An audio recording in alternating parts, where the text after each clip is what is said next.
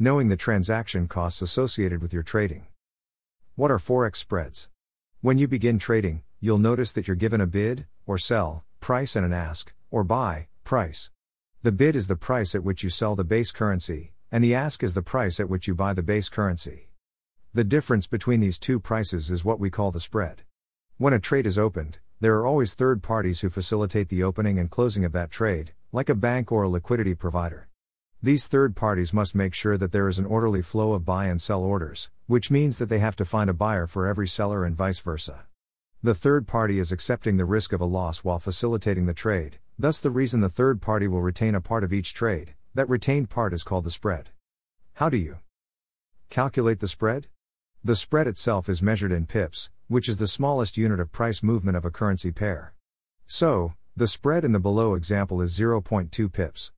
How do you calculate your transaction cost?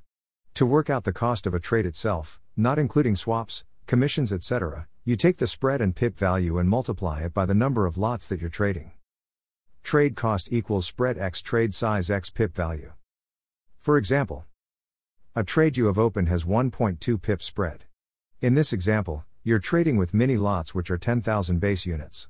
The pip value is at $1, so the transaction cost is $1.20. As you've probably gathered, the bigger the trade, the larger your transaction costs will be. What are swaps? Quite simply, swaps are an overnight interest charge that traders must pay to hold a position open overnight. When a trader wants to keep a position open, they will pay interest on the currency sold, and receive interest on the currency bought.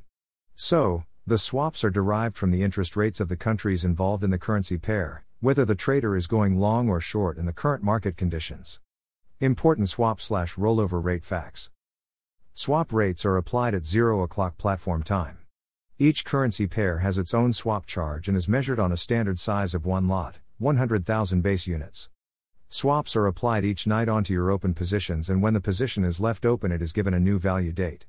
On Wednesday night, however, the new value date for a trade held open is changed to Monday. Due to this, swaps are charged at triple the rate. Check your swaps on your MT4 Market Watch panel.